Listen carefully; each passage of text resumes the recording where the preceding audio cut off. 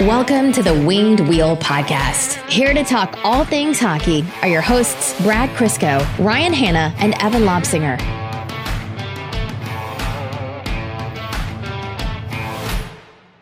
We have two general advisories going on right now. General advisories? Yeah, like storm warning, high wind, flash freeze, that kind of thing. We do? Yeah. First one is triple check if the account is real before retweeting or responding. Quadruple check even. And remember, there are little symbols and emojis that are made to look like check marks. Twitter's got to get rid of that. What looks like a 7-ball thing. Yeah. You got to get rid of that. That one's rough. There's and you know what? I never learn. I never learn to not catch that, because sometimes someone tweets something insane. I'm like, how? That's a verified person? Oh no, never mind. Yeah, that's a little 7-ball or whatever it is. Some of you got by Veleno, aka Blash Drill, on Twitter with the it's like a fake Bertuzzi Kaliev trade or something. Bertuzzi Turcotte in a first, wasn't it? Something like that. When I first saw it, I was like, holy shit. Once I saw Turcotte and Kaliev, I'm like, fake. Instantly fake. Yep. There's no way. And then they got promptly suspended. I was like, oh, woof. That was fast. Second advisory is, I think for us, we are now officially in get nervous about every phone alert, because it's going to be Steve Yzerman making a trade at the world's most inopportune time. We're recording this at about 5:30 p.m. on Thursday evening, Thursday afternoon, whatever. And this information is due to be useless 10 minutes after posting. You think I have notifications on my phone? I just rely on you to text me. Don't I know it? 30 seconds after it happens, you text me. So why would I have anything else turned on? Am I an enabler? Am I an enabler? Yeah, absolutely I am. I can tell you when the trades are going to happen, because I have 2 games this weekend, and those are the only moments where I will not be around my phone the entire weekend.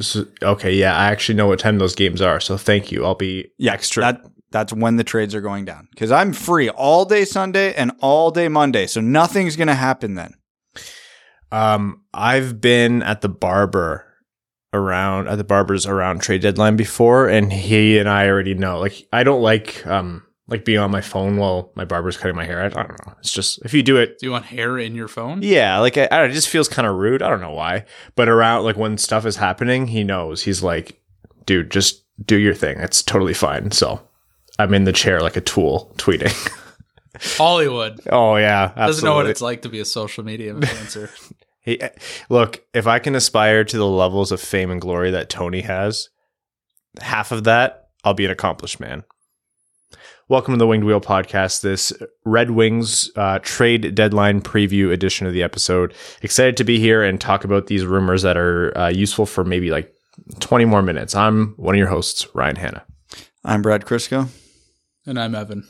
On this episode of the Winged Wheel Podcast, we are going to be talking all things trade deadline, trades that have happened, rumors, Red Wings specific, our predictions, projections, predications. I don't know. I'm being stupid. And then we'll be talking, of course, about the world of the NHL and what's happened across the league. There will be some additional notes about the Red Wings game that has happened, especially the one against the Oilers, but not too much on that. There's more to come on future episodes regarding game review. And then we'll have an opportunity to check out some of your trade proposals. I put a call out for some of your best Red Wings trade proposals before we started recording. So we'll see if any of those are super compelling or interesting, or just so crazy that they crazy enough that it just might work, however that goes. Just so crazy they just might work. Thank you. Yes. And then we will, of course, get into overtime. Before that... Suddenly hat. Yes. I had to, I paused because I realized a few minutes in I was melting, because this is the warmest day we've had all year. And so I put on shorts and a hat to cover up my hair, which was inevitably going to look sweaty, because I don't have an immaculate head of hair in which not one has ever fallen off like you two. I don't know what you did to get this, what genetic lottery you hit, but I'm not jealous at all. Should I wear my hair like this? Yeah, if you could. Like this? No, we already get I could gel it straight down if you want. Hold on, I gotta get you an MCR t-shirt first. Yeah, I can do a good like Slavic look, guys. I think this is good. I don't know if that's so much Adidas tracksuit as that is emo god. Yeah, it looks a little bit more like what was that fest called? The music fest, Warped Tour. Yeah. Warped Tour. Yeah. We already get enough complaints about your appearance and demeanor on the episodes. I don't think we need to feed into that anymore. No, if you look sad and depressed all the time, the emo look will actually fit. Yeah, people say that tracks. Anyhow, other than this departure in the wardrobe change, before we get into the Winged Wheel podcast here, I do want to talk to everyone about Winged Wheel Podcast Night at the LCA. It's happening on Saturday, April 9th. What is it? We've partnered with the Detroit Red Wings again, so this is the second time we're running this event, to not only give you special Winged Wheel Podcast discounted tickets to the April 9th game against the Columbus Blue Jackets, but also access to the Winged Wheel Podcast Night festivities at Little Caesars Arena. So in the beer garden, starting around 4 o'clock, there's a meet and greet with the hosts, as well as a lot of special guests, including Prashant Iyer will be there. Ken Daniels and Mickey Redmond are going to be there, especially for the live recording of the Winged Wheel podcast right from the LCA. We're going to have merch, giveaways, knickknacks, prizes, tchotchkes, whatever you want to call them. And we're going to have some food out for you guys, and the bar will be open, so you'll have an opportunity to buy drinks. We'll watch the game all together in the Winged Wheel podcast sections. We filled the gondola. There's a ton of sections of the lower bowl that are filled in. We also have a lot of upper bowl seats that are filling up. And then the post-game after party is at Harry's Detroit Bar and Grill. More giveaways, more food, drinks, etc. And the party will go as long as we want it to. So get your tickets today. They've gone incredibly fast. Link is in the description of this episode, or check out wingedwheelpodcast.com/blog for more information. Did I get everything that time? Yeah, I think so. Wow. You didn't say Max Bultman, though. Well, You said Prashant. Max will be there working. Max is media. Prashant is... That's okay. You don't care. Prashant is a bum like us. Okay. Yeah. Said the word food a few too many times, and I was already hungry enough, you bastard. Why don't you just stop at McDonald's on the way here? Yeah, Had I God. thought I'd have the time, I would have. We're all just living in Evan's world. Okay. The Detroit Red Wings. Do we want to talk about the game, the Edmonton game, very quickly? Have you seen a Red Wings game this year? It followed the script exactly. Started off really slowly, dug themselves a deep hole, defense collapsed. Sorry, the Red Wings started off really slowly. Edmonton surely didn't. Oh, yeah, sorry. The Red Wings came out flat, started slowly, got caved. Defense was a nightmare. The offense dragged them back into the game just to have the goaltending and the defense still blow it in the end. Is Mark Stahl the greatest defenseman to ever play a game of hockey? Yes, until Moritz Seider stepped onto the ice, but he's making a case to reclaim that title. He sure is. It's very like Rafa Nadal at age 35, 36 kind of thing. Like It fine depends. wine. Yeah. It depends. Do you consider Dustin Byfuglien a forward or a defenseman? Forward. Then it's Mark Stahl. Definitely Mark Stahl. A moving wall, more like. Yeah, Edmonton up 3-0, less than 5 minutes in. Greiss got chased. And I actually said out loud, God have mercy on Alex Nedeljkovic. Because First, I thought I didn't tune in at the start of the game. And I thought at first, when I looked at the scoreboard, that they were showing like shots, maybe. But then I also saw the shots and I was like, it's 5 minutes. And what could this be? I was like, goals? there's no way. It didn't make any sense. Great start. Yeah, I rushed home, and then I got home like just before the game started, but I needed a shower, and I'm like, I can bang out a quick one here. It'll be fine. And I came out, and it was 3-0, and I was in there for like not even 4 minutes. It was shocking. Like, I saw the notifications on my phone, and you know how the NHL app will send the notifications, but then sometimes if a goal is disallowed, it doesn't issue the correction. Yeah. I thought something like that might have happened. Nope. Yeah. Nope. Yeah, the Red Wings being down 3-0 that early, I think we all said out loud, well, this is a write-off. And the lineup that they put out, it was Giovanni Smith on the second line. And whenever you see something like that, like that's the hand that was forced. Like there's no one else. There's no Fabry. There's no Bertuzzi for that game in Canada. There was never going to be a Red Wings lineup that was going to come out and have a great chance against the Oilers, to put it lightly. So really, yeah, the Oilers won, but they ended up winning 7-5. The Red Wings tied it up 4-4 and then 5-5. I'm walking away as a Red Wings fan going, All right, cool. That's a net win for Detroit. I don't care. I expected them to lose that game. They sucked to start, but at least they showed something near the end. Like, it's always, first of all, Mark Stahl, his first career 2-goal game, deserves to be called out. Only took him 1,001 games. It's like, you know how the Gretzky's the fastest player to 1,000 points, and then he's also the second fastest player to score 1,000 points, but that was his next 1,000. I articulated that poorly. This is just like the second part of Mark Stahl's career, his second 1,000 games. So he's off to a blistering. He's on pace for 2,000 goals in this stretch. So Sam Gagner also, it's always Sam Gagner. Whenever the Red Wings are getting caved and they're like, you need anything, it's Sam Gagner scoring from like the stands. I don't know why. He did it in the Toronto game too. Zadina from Taro Hirose, who slotted into the lineup. It was weird. The Red Wings, who needed offense, played Witkowski over Hirose the first time. Witkowski got hurt, so Hirose slotted in this I would game. argue the Red Wings don't need offense this year. They've actually been adequate there. The Red Wings, who need even more offense because they have no defense. There you go. Hirose got 2 assists, and one was a perfect one-time rip from Zadina, and then Lucas Raymond got the goal off of Larkin's pickpocket behind the net on Koskinen. So it was interesting up until the end, and I think Edmonton scored again with 5 minutes left in the third, and they never let go of the lead. But all in all, terrible game. Lots to be concerned about, but it's not any different than what we've seen in past games, except the Red Wings actually fought back in this one. So they've done that a bunch of times this year too, just to blow it. Minnesota, Toronto, like it's a theme. The team doesn't quit, which is a positive sign.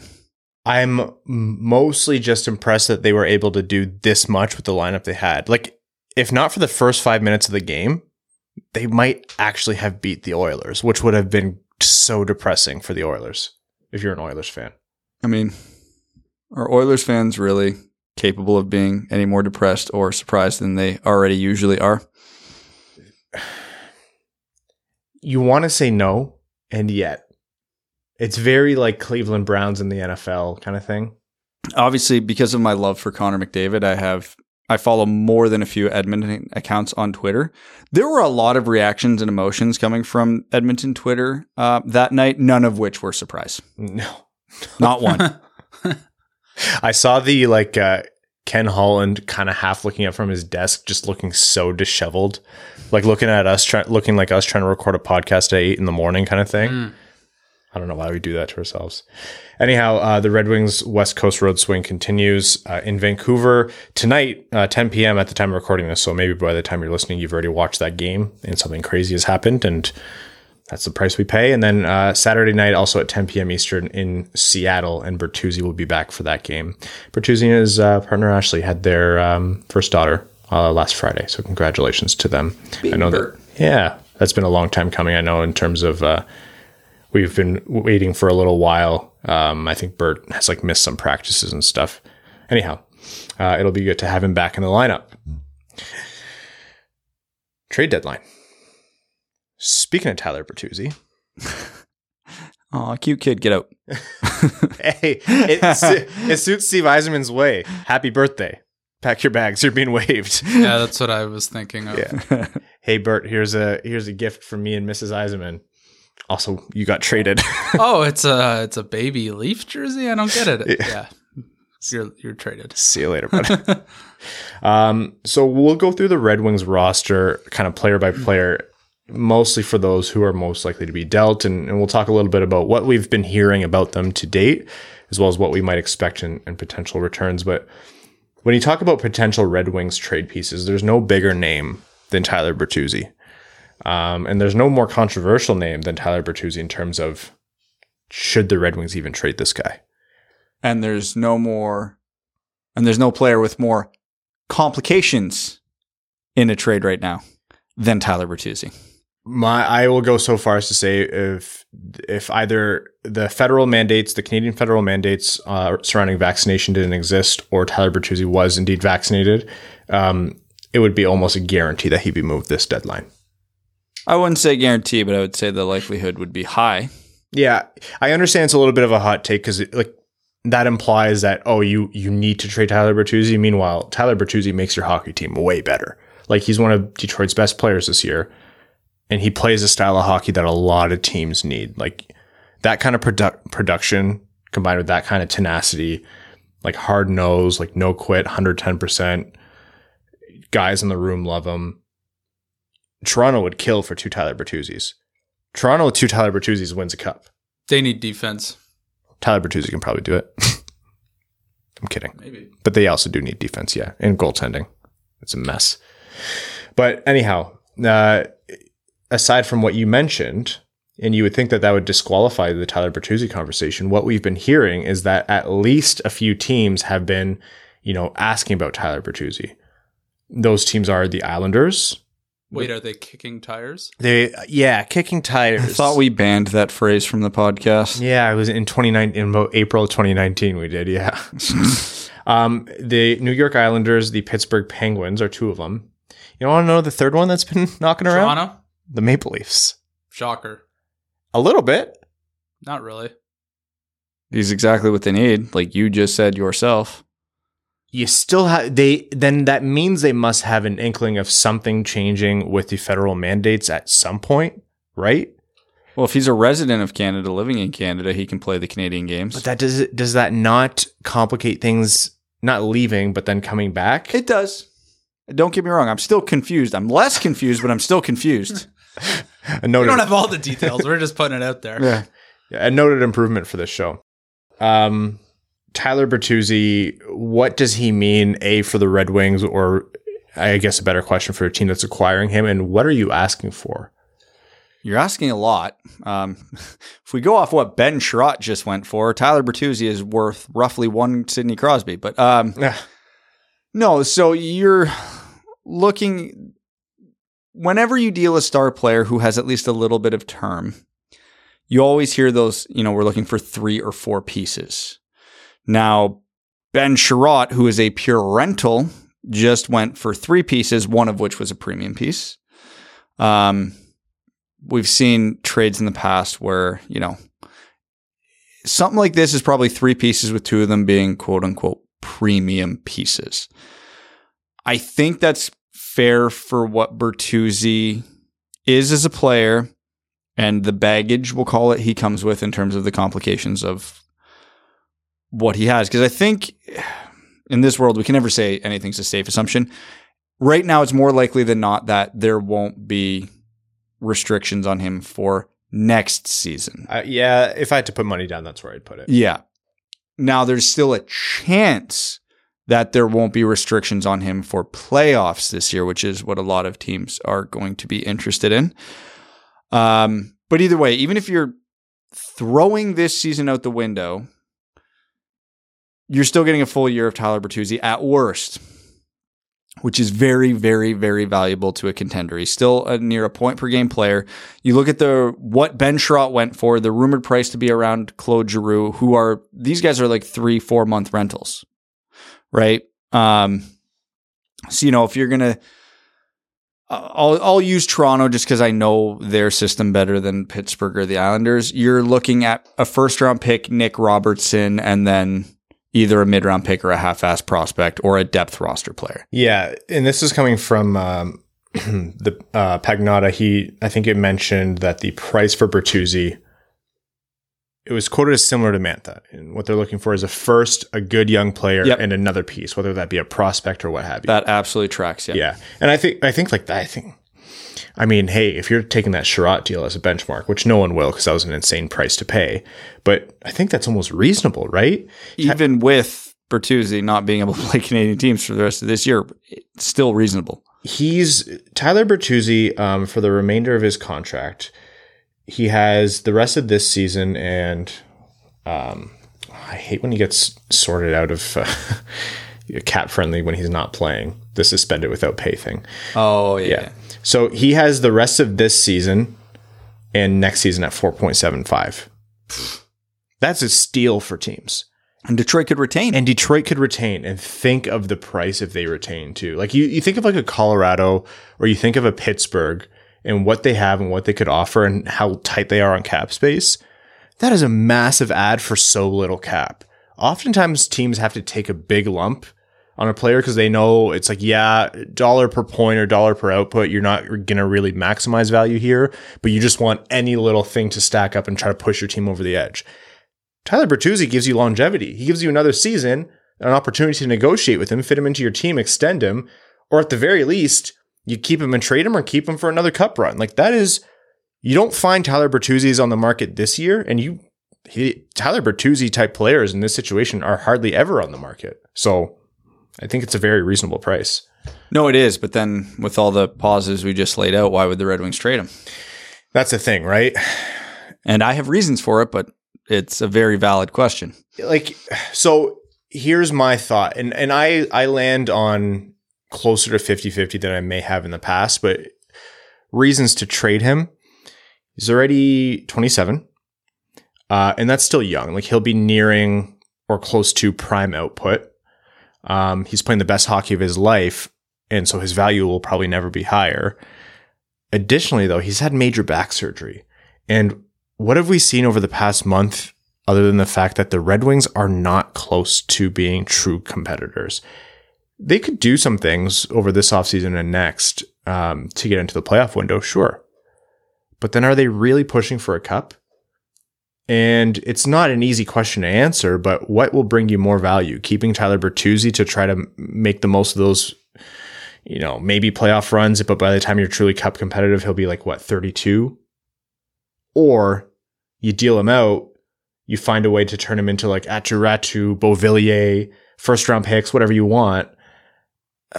It's a different story. Like, let's say you think the Red Wings are true cup competitors in 6 years. Then you trade him now, the first round pick, let's say, or a piece you get who's like sub 23, the pick you get, you've got 5 years to get that person in the NHL and be a premium piece of your team. That's very excellent. And the premium AHL player who you think will be top 6 forward, defenseman, whatever, they'll be 27 in their prime. And like, you're likely to be able to get one or two of those guys on an ELC while you're competing for the cup, which is massive in terms of building a cup competitive team. Yeah, if we're talking 6 years before the Red Wings are really, truly competing. Well, it won't be less. For a Stanley Cup, then it's an automatic in my mind. You have to try to trade him while you can. The votes against are, he's obviously one of the most loved guys on this team. Like, especially in the dressing room, look how hyped he is for every time the Red Wings score a goal, and look how much his teammates love him. He plays a kind of heart and soul game that is the glue for a team. He would run through a wall for his teammates, and we see him almost literally do it every game. And the guy produces. Maybe a little bit less lately. I think that Guelph line has really quieted down, and his output has dropped because of it. But we've seen what he's been able to do, and those guys aren't easy to come by. And this is something that Max Bultman mentions quite a bit when we talk about this thing, is you can't just get rid of every good player on your roster, right? You can't just get rid of every guy who can play. And the moment you have something special, you try to turn him into something else. Like, there's a little bit of that Family Guy, like you take the boat, or you take the mystery box to try to get a boat thing going on. And I fall more in line of, in this specific case with Bertuzzi, because of the age, etc. I prefer to deal. I prefer to make the trade to maximize the assets. But it's not cut and dry for those reasons that I stated in my mind. And the one thing I never see anybody talk about, because it's an unpleasant conversation, but it needs to be had, is Tyler Bertuzzi actually this good? This is the only season of his career at 27 years old where he's even flirted with a point per game. He did most of that this year at Dylan Larkin's hip, and then since he's been moved to the second line, they had a really hot streak, but have been fairly unimpressive for a longer period of time. So is Tyler Bertuzzi Mark Stone, where as he gets older, he just keeps getting better and better and better and better? Or is he just an abdicator, and he was propped up a little bit and turns out he wasn't the player, but he thought he was? I think the abdicator comparison, I understand. I'm not saying he's that bad. I'm just saying it's the timing of everything, the riding the better players' coattails. Not saying like it's a 1-to-1, but like in terms of he's at his peak value now. You don't pay him out now? I think his true talent is closer to right now, what he's doing right now, than maybe we'd give him credit for because of the timing. I think injuries. Oh, I think we give him credit for. I'm saying the other side of the argument's not talked about all that often. No, yeah. But I actually I don't think it matters because I think most people will agree this is like peak Tyler Bertuzzi, and that's not an insult. He's been unreal. But I think that matters more than anything else because even if you think the Red Wings can turn it around in 3 to 5 years, which is optimistic, but look at Chicago. They turned it around really quickly. It can be done. Mm-hmm. So if you think the Red Wings are competing for a cup in even 3 to 4 years, is 30-year-old Tyler Bertuzzi as good as 27-year-old Tyler Bertuzzi? That's a hell of a question to ask because he could be exactly as good. He could be 75% as good. And as we've seen with other players in the aging curve, he could be 50% as good. And if you think that he is not going to be anywhere near what he is now, yeah, you max out now. You cash out while you're ahead. He'll get a tribute video probably. He absolutely would get a tribute video. You think he wouldn't? What has he won? A Calder Cup championship. And, okay, let's do that in Grand Rapids. And a playoff MVP. Hot dog night. He's getting a tribute video, man. And you know what? We're going to go to that game, so you have to sit there and watch it. No. You know what? I don't think anyone gave a shit about tribute videos until Andrew Raykar tweeted about it. I'm sorry. You think I saw that? Yeah, 100% you did. No, I didn't. Because you're a boomer. The only person you follow is Andrew Raykar. Former Leafs who are between the ages of 50 and 75. Oh, man. Yeah, I see a fit, right? Like, I think when the Islanders came out, everyone was saying Barzal, and who in the no? But I think like that's that's like saying Larkin. Like when people say if Barzal was on the table, you're throwing Bertuzzi plus yesterday. And it's like the name that it's what teams do. You're a homer. You want the other team's best player. You don't want to give up much. Anyhow. Yeah. But really, you look at the Islanders' pieces, and they have guys like Beauvillier, and they have guys like Chiarot. Although, what hand is Noah Dobson? Right. Damn it. No, we talked about this last time, though. Is the Red Wings right D as strong as we think? And the answer is probably no. So here's for what it's worth, because we live in a Red Wings bubble, and because of it, our opinions are always generally shitty about other teams because we don't follow them closely, nor should we, nor that should any fan have any detailed knowledge about the New York Islanders farm system. So when I saw this rumor came out, I went to Islanders writers, Islanders Twitter. I wanted to see what the Islanders take was. And I did see Dobson's name brought up more than a few times by Islanders fans in this trade. Yeah. Didn't see Barzal. Weird how that works out. But I saw Wahlstrom. I saw Dobson. I saw Picks, obviously. Didn't see Ratu. Didn't see Barzal. You think about Matt Barzal the same way you think about Dylan Larkin. Like, it does not matter. Like, at some point, the logical arguments go out the window when you're talking about the figurehead, like the leader of your team. That's a team that just lost Tavares. Within recent memory, they're not going to then ship out Barzal. Also, Barzal is infinitely better than Tyler Bertuzzi. That's not a trade that's going to happen. He's a very good player. I think he's had a couple down years, no? Yeah, because he plays on the Islanders. Yeah. Anyway. The offensive juggernaut that is the New York Islanders.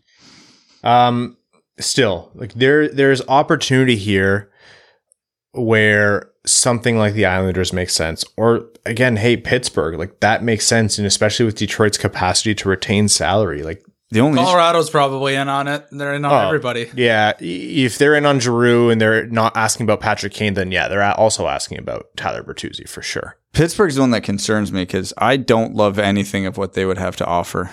They've got a very weak farm system. They don't have any particularly good young players on the roster that they could part with. You can't have many picks left. Yeah. Even if you're... They have the next 3 first-round picks and the next 3 seconds. And you probably need 2 of those to get Bertuzzi out of Pittsburgh because they don't have the prospects or the young players worthwhile. I think the Islanders are pretty interesting. Like those picks would be really interesting because it depends on Islanders will be betting on themselves if they're trading for Tyler Bertuzzi. God, I would almost take the Islanders 2023 first round pick straight up. Right? As long as it's not lottery protected. Lottery protection is becoming a little bit more common. And for those who don't know, lottery protection is you say, I'll trade you like the 2023 first round pick. This year's if it's protected, and then you get next year's first. Yeah, but by protection is they'll designate an X number of picks. Often it's like 3 or 5. And if that pick is in the top X amount of picks, then you flip to the option, which is the next year's first round pick or whatever they decided to condition. Yeah. So whatever we have to do to get as many unprotected 2023 first round picks as possible. Again, yeah, like that's not a bad plan at all. Especially since the Islanders probably want to get better. Because you look at the Islanders' contract situation, they are not in a position to rebuild, and they are having a disastrous year. They are probably more likely to push their chips in than to start selling the farm. So it makes sense that they would be interested in Bertuzzi because he helps them next year crawl out of the hole that they're in. But the Islanders are a prime candidate to not get better. So if you can get their first round pick, that could be a really good pick. They're not close to the playoffs right now. No, they're not. They're 2 points ahead of the Red Wings. They have 3 games in hand, but they would have to pass Columbus and one of Washington or Boston to get into a wild card spot. So like you said, the next year part of it is what's attractive. And hey, that's what makes Bertuzzi a good fit. So also, it's worth noting though, because rumors are fun, but Lou Lamoriello leaks nothing. The Islanders were one of the teams that came out and said they have a full vax policy, which is why Bodie Wild got banished to Scandinavia. Gotta be skeptical of that's fair. Of their interest. His hair's too long. Okay, unironically, maybe yes. I wasn't joking. No, he actually would have to cut it. It drives me nuts, man. I know, it's so archaic and stupid. But Yankees bullshit. I can't stand that. It's so funny because everything you hear about Lou Lamoriello is like he's the nicest guy. When you meet him, like he just wants to talk about you, your family, get to know you. It's just old school. And then as soon as it's like when it's like business, it's like old school IBM early years, like suit and tie, clean shaven, everything. Man, I look like an idiot with a clean shaven face. Like I couldn't do it. Me too. It's horrible. I look like such a dummy. Yeah. Like Brad, your beard has grown out, but I remember still like early when we started the podcast, your face was like you kept it pretty clean shaven, and it suited you. It suited you. For me, it's like I don't have the time to shave every morning anymore. I can't. I look like a big dumb baby. So I'm sorry, Lou. I can't play. Imagine if the Islanders players took that accumulated time having to shave and keep their hair trim and proper to practicing and being good. Hey man, they were overproducing as of last season. Have you seen Kyle Palmieri in the Islanders on the ice in a jersey? It's unnerving. Yeah, it is a little odd. It's horrible. How did Nick Leddy play for that team? I don't know. I don't know, man. Light cannot escape his beard. No, it's like that thing is dense. Yeah. You could not get a comb through it. Anyhow, we've done enough speculating. And like you said, Brad, the trade rumors are fun, which is why it's easy to get out of hand. But let's also give credence to the other side of this. It's going to be hard to trade Bertuzzi for the obvious reasons. And do the Red Wings even want to? Because if they don't get the right price, they're not going to force the issue. What I want is your prediction. Does Tyler Bertuzzi get moved? Yes or no? This trade deadline. If it weren't Steve Yzerman, I would say this is an easy no. But it is Steve Yzerman, so I'll say probably not. I wouldn't bet on it. No. Okay. There's too many complications between his back, the vaccination status, the fact that Yzerman's not going to lower his asking price because of those things. If Yzerman gets a really good return for Bertuzzi in the next few days, that would be his finest work. I'm going to say no for the same reason. Yzerman is going to hold out. I would imagine Yzerman wants max value. You don't really shave value significantly off the top of a player like Tyler Bertuzzi because of how good he is. And he's one of those guys where you can look what he got from Mantha, right? I know the contract situation was a little different, so I don't see a team ponying that up as of right now. And I would think that Yzerman would then hold, see what changes either on Bertuzzi's end or the mandate end, and try again next year. That said, now that all three of us said no, it is absolutely going to happen. So stay glued to Twitter. So the one argument I have kind of against myself here on this one is, even if the vaccine mandates don't lift, you still get, let's just say, half of the games of Tyler Bertuzzi plus next season. Whereas if you trade him in the summer, you only get next season. So his value's still higher now than it would be in the summer because, even if he can only play the home games for Pittsburgh or whoever, it could still happen. Also, it's probably worth noting this never happens because the NHL is fun and boring. You could trade Bertuzzi to the Islanders after the deadline.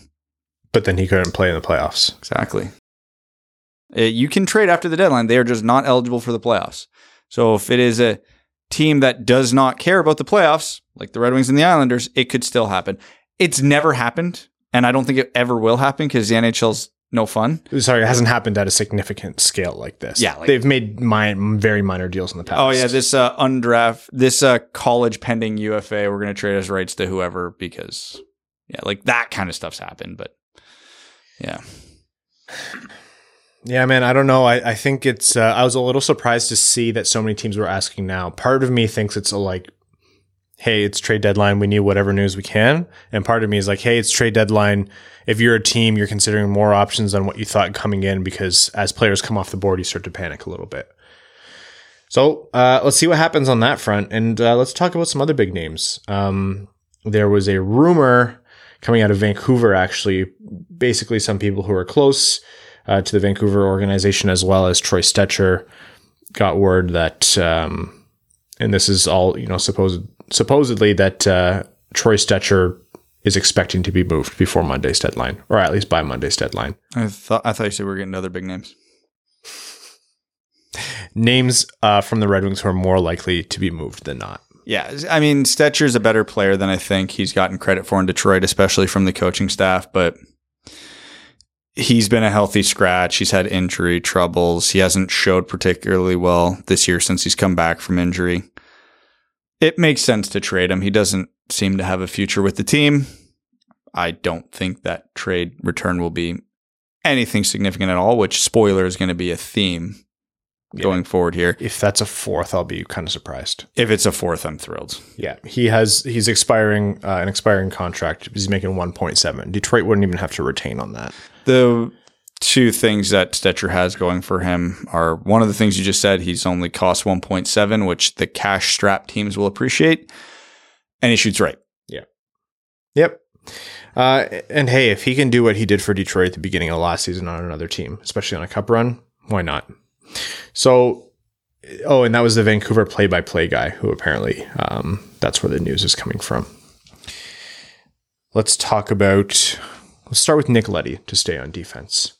Nick Leddy, who sensed that the trade deadline was coming and has been playing his best hockey pretty much all season over the past few games. I think as guys like, Chiarot's off the board, got a big price. We don't really know what's happening with Chicker, and I don't think the injury is going to complicate the trade as much as people feared, but he's still kind of a logjam. But what's going to happen with Nick Leddy, and do you see him being moved, and for what price? Yes, and a slightly better mid-round pick. A third or a fourth is my prediction for Leddy. I think if the offer is a third or a fourth, I don't think the Red Wings move him. From what I've heard, the Red Wings aren't interested in moving him at a low price like that, and that they would rather keep him for the value of having somebody halfway competent on the left side. How dare you besmirch the good name of Mark Stahl? Hey, I'm just saying, Stahl, Edvinsson, Leddy, left side, that's cup caliber right there. But no, in all seriousness, the Red Wings gave up a second for Nick Leddy. That was not an insignificant asset given up. I don't really think that trade has aged well. That's an obvious statement. I mean, he's the clubhouse leader at the Masters right now. So, yeah, obviously it hasn't aged well. Is that what's... I don't get it. He's dash 33 on the season. Leads the NHL. This guy's quick with it. You and I, we're not fast enough to keep up with that. But seriously, though, the Red Wings gave up a second, and I'm sure that's probably on their mind. We don't need to get rid of this guy. If he has interest in coming back, which it sounds like he does at the right price, he's probably not looking to make a ton. I think it's more likely that a team is offering at best a fourth for Nick Leddy. Yzerman says no, brings him back for not as much as he's making right now. and he provides veteran depth on the left side that hopefully looks better than what they've had this year. Yeah, my counterpoint to all that, which is all sound, logical advice and thoughts, is he's been terrible. He's not an asset to the Red Wings right now. Okay, but what do people what did GMs at the trade deadline think? Oh, no, I'm obviously I'm hoping, hey, we just saw Ben Chiarot get a first round pick off reputation alone. Yeah. I do not understand why people are so gung-ho for Ben Chiarot. No, I don't think so much. Third round pick for Nick Leddy right now is crazy at all, which given the season he's had, I would otherwise say would be crazy. But reputation matters, and Nick Leddy's got a hell of a good one around the league. So I do think he gets traded. I do think it will be for a third round pick. And if that is all that is offered, I take it in a heartbeat. I wouldn't hate Nick Leddy for a third. I almost agree. I almost agree though with that concept of if it's a fourth or, not worth it, then you may as well bring him back. I've not been thrilled with Nick Leddy's play this year, but let's be real. Nick Leddy's play got masked for a long time because Detroit had Danny DeKeyser on the left side with Moritz Seider. And has Leddy been substantially better? No, but it's been less bad. And I think that's still what the Red Wings have to focus on with their decor for the next little while. So I'm kind of ambivalent. If they end up dealing him for a third, it's yeah, okay, you get a third out of it. You're going to have to find someone to step in on the left side next offseason. You're going to have to find more than a warm body.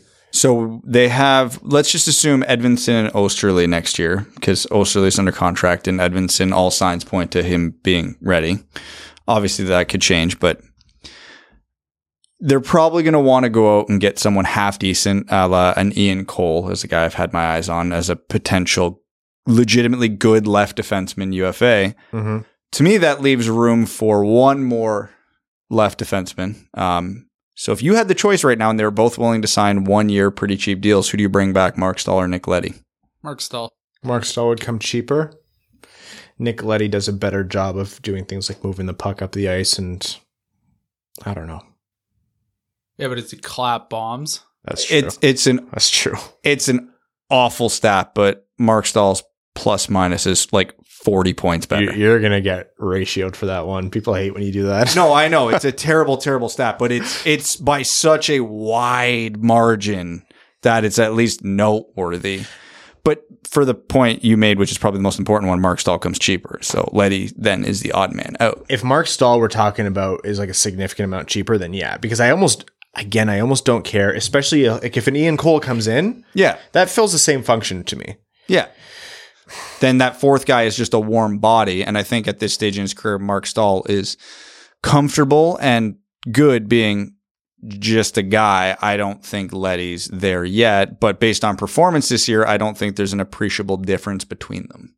The good thing is there's lots of guys who are, not that great anymore in the NHL. We can get for cheap. Yeah, that's the thing. Nick Leddy is 5 years younger. Yeah, if neither of them come back, I'm fine with it.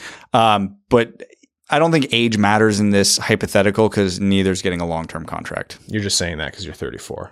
Shut up. But no, I would not give either of them more than a 1 year contract, so it's irrelevant to me. Part of me is wondering how much I'm thinking of sunk cost fallacy here, because the Red Wings did give up a good amount to get Leddy. That was it was just a second round pick straight up. Was that what it was? Yep. And that wasn't cheap. And again, it hasn't turned out to be great. But if the Red Wings get a second round pick back from him in the future, it's great. It's not going to happen. Yeah, I'd be surprised. So if you downgrade a round or two for half a season of Nick Leddy, that's not terrible.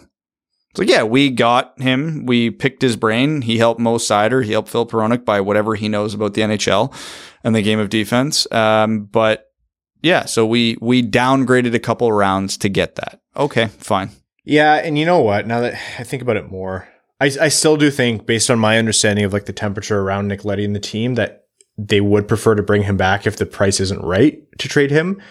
I don't have any idea what that right price is. Who knows what's going on in Yzerman's mind? If it's a third, and that's the right price, I'm pretty okay with that. Yeah, same. It's not moving the needle a lot in any direction, but it's still something. And you paid around again to get Nick Leddy for the year. Okay. But I'm just saying, don't be surprised if he does not get moved and returns for next season. I think we could say that just about everybody we're going to talk about. All right, let's get into Vlad Namestnikov. Who's the guy who's most likely to be traded because he's the guy I've seen the least amount of rumors on. Yeah.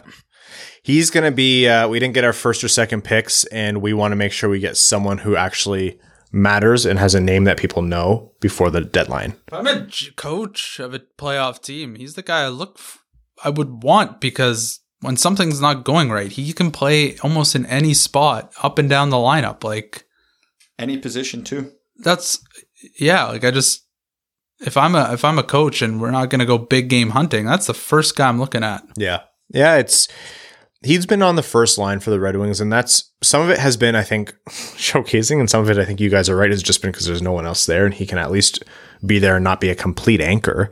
But yeah, he's an energy guy. He goes out and can play center. He can play the wing. He can put pucks in when maybe no one else on your team can that game.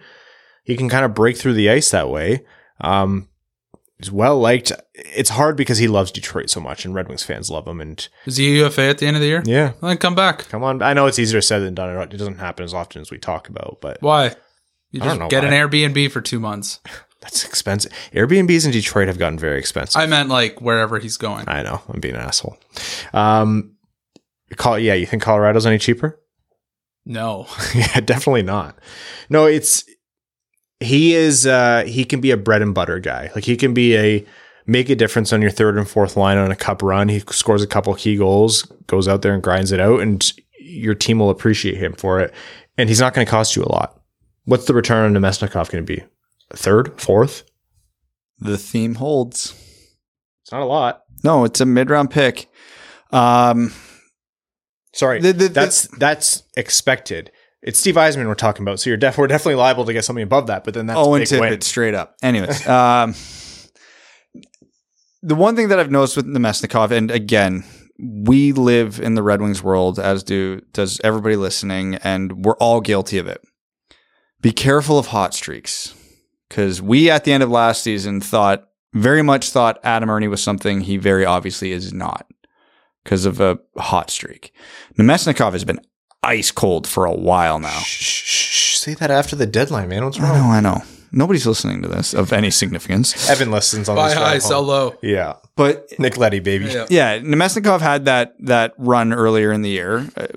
It was a little longer than a streak, to give him credit, but it wasn't much longer than a streak. So if your thought process right now is, oh no, Namestnikov's way too valuable to this team, we can't trade him. Oh no. I'm sorry, everybody's thinking that. You're wrong.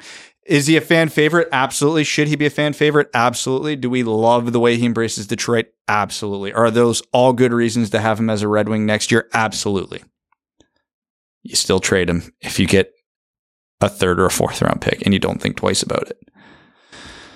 That's the unfortunate truth of situations like this. And like Evan said, like not even in jest, if that's such a big difference where he matters to this team, there's no rules against saying to him, like, who could ever prove this? More heavy tampering happens all the time. Hey, Vlad, we're sorry, but you're going to have a chance to go play on a potentially cup winning team for a couple months here. Go out there, do your best. We'll talk to you July 1. Here's the money we'll give you. We'll tack on an extra $100,000 because, you're a good sport about this, and come back to Detroit. And if he does, we'll cover your living expenses in the new city by adding it to the next contract. Yeah. And if he comes back, great. And if not, like, okay, then that's actually how it works almost all the time. Yeah. My whole pitch, if I was Yzerman, is, hey, Vlad, we're going to send you away for a bit. Come back in July and show us your new ring. Yeah. Like, honestly, like, tell us a little bit what you know about what a cup winning team today is. I mean, if he does end up coming back, like, that's a valuable experience, right? Like, even if whatever team he goes to doesn't win the cup, like, he just got a window into what a potential winning organization and what the smell of that organization is. We're talking about him like he hasn't already played for Tampa Bay and Colorado. I was going to say, like, where are the rings? Where are the rings? But yeah, it's you can't draw the line at Vlad Namestnikov. If we just kind of talked, at 100 feet of depth about all the different ways you could trade Tyler Bertuzzi, you can't wax poetic about Vlad Namestnikov and keep him on just for the feels.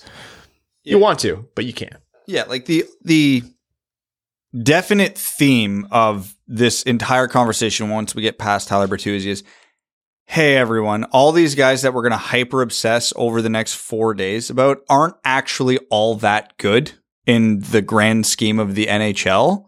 So temper expectations into trade returns and don't get too attached to them, because if they're not that valuable to other teams, it means they're not that valuable to the Red Wings. I'm sorry, it sucks and it's harsh because I like Nick Leddy. I like Vlad Namestnikov. I like Troy Stecher. But this is the sad reality of being a bad team. Fans have a completely different perspective than like GMs or anyone in the 1,000%. Because fans should at least. Fans definitely come at it mostly with their heart and being passionate, whereas obviously the people in the head of the organization are passionate about the team and winning, but they definitely are more objective in their talent evaluation than most fans. Fans, I would say. Look at Steve Yzerman. Why did you buy out Justin Abdelkader? I thought we can get someone to come in and do better for cheaper. He said that almost word for word. Yeah. It's very cold. Yeah. It is. You can love a player and still love a trade. You know who one of my favorite Red Wings of the last 10 years is? Anthony Mantha. Would I make that trade again? In a heartbeat. Who was one of your other favorite players? Andreas Athanasiou. Who was one of your other favorite players? Gustav Nyquist. Tomas Tatar. The only one of those trades that I would say didn't work out all that well was probably Nyquist. You redo the other three, no questions asked. Oh, God, yeah. Okay, we're going to take a quick break here because I need to take a second to tell you that this episode of the Winged Wheel podcast is proudly brought to you by the FanDuel Sportsbook, a sponsor that gives hockey fans what we really need, even more excitement in the game. There are so many reasons why FanDuel is America's #1 sportsbook. They're simple to use with great odds on different betting markets, and they're a ton of fun with unique bet types like same game parlay and exclusive promos on biggest events. And when you win, you get your winnings back safely in as little as 24 hours. Now listen to this. FanDuel is letting you place your first bet risk-free up to $1,000. Just place a bet on any game, and FanDuel will refund you up to $1,000 back in site credit if you don't win your first bet. If you win, you keep the cash. If you lose, you get that grand back in site credit. Now, what we want you to do is download the FanDuel Sportsbook app to get started with that risk-free bet, and be sure to sign up with promo code WWP so they know the Winged Wheel podcast sent you. That's promo code WWP on FanDuel Sportsbook. You must be 21 and older and present in New Jersey, Pennsylvania, Illinois, West Virginia, Indiana, Colorado, Iowa, Tennessee, Virginia, or Michigan. First online real money wager only. Site credit is non-withdrawable and expires in 14 days. Restrictions apply. See sportsbook.fanduel.com for details. If you have a gambling problem, call 1-800-522-4700 in Colorado, 1-800-BETS-OFF in Iowa, 1-800-9-WITH-IT in Indiana, 1-800-GAMBLER in New Jersey, Pennsylvania, Illinois, or Virginia, Tennessee Redline 1-800-889-9789, 1-800-GAMBLER.net in West Virginia, or call 1-800-270-7117 in Michigan. Okay, so we've talked about Vlad Namestnikov. Just to kind of finalize, the expectation is that he's moved? Less certain about him. Oh, just because he is such a fan favorite and versatile. I could see the logic to not trading him and extending him. I would not personally take that approach. I love the idea of at least trading him and trying to bring him back in the offseason. That is the right answer there, but like we've said, way easier said than done. Yeah, I don't know on him because you've literally heard no noise, which isn't always an indication that there's nothing in the works. But with Stevie, it's an indication of the opposite. Yeah. So I don't know if I'm just putting my GM cap on.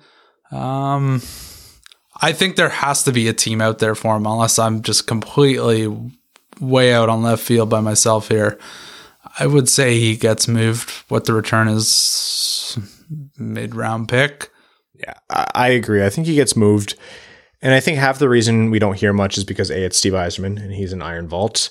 Fun fact, they actually, there's no guards left at Fort Knox. It's just Steve Yzerman guarding it. But B, I think you're not hearing a lot of noise on Namestnikov for what I mentioned earlier. He's not choice 1 or often even choice 2 for the teams who are going to be making moves for that kind of player, but he's still on the list, right? He's who you look at Sunday afternoon, Monday morning to say, okay, we didn't get Giroux, we didn't get Bertuzzi, call it, we didn't get Rickard Rakell, whoever you want to think of. We now have to look at a guy who can still make a difference for this team because we cannot come into the playoffs when, X, Y, and Z conference rivals have improved this much. So I still think he gets moved. And one other point before we move on here is when we talk about returns and we say mid-round pick, like high pick, low pick, whatever, it's just the easiest way to equate it because there are infinite amount of configurations. You work in like contract dumps. You can work in whatever random AHL player to offset value. You look at salary retention. You get too in the weeds and too specific.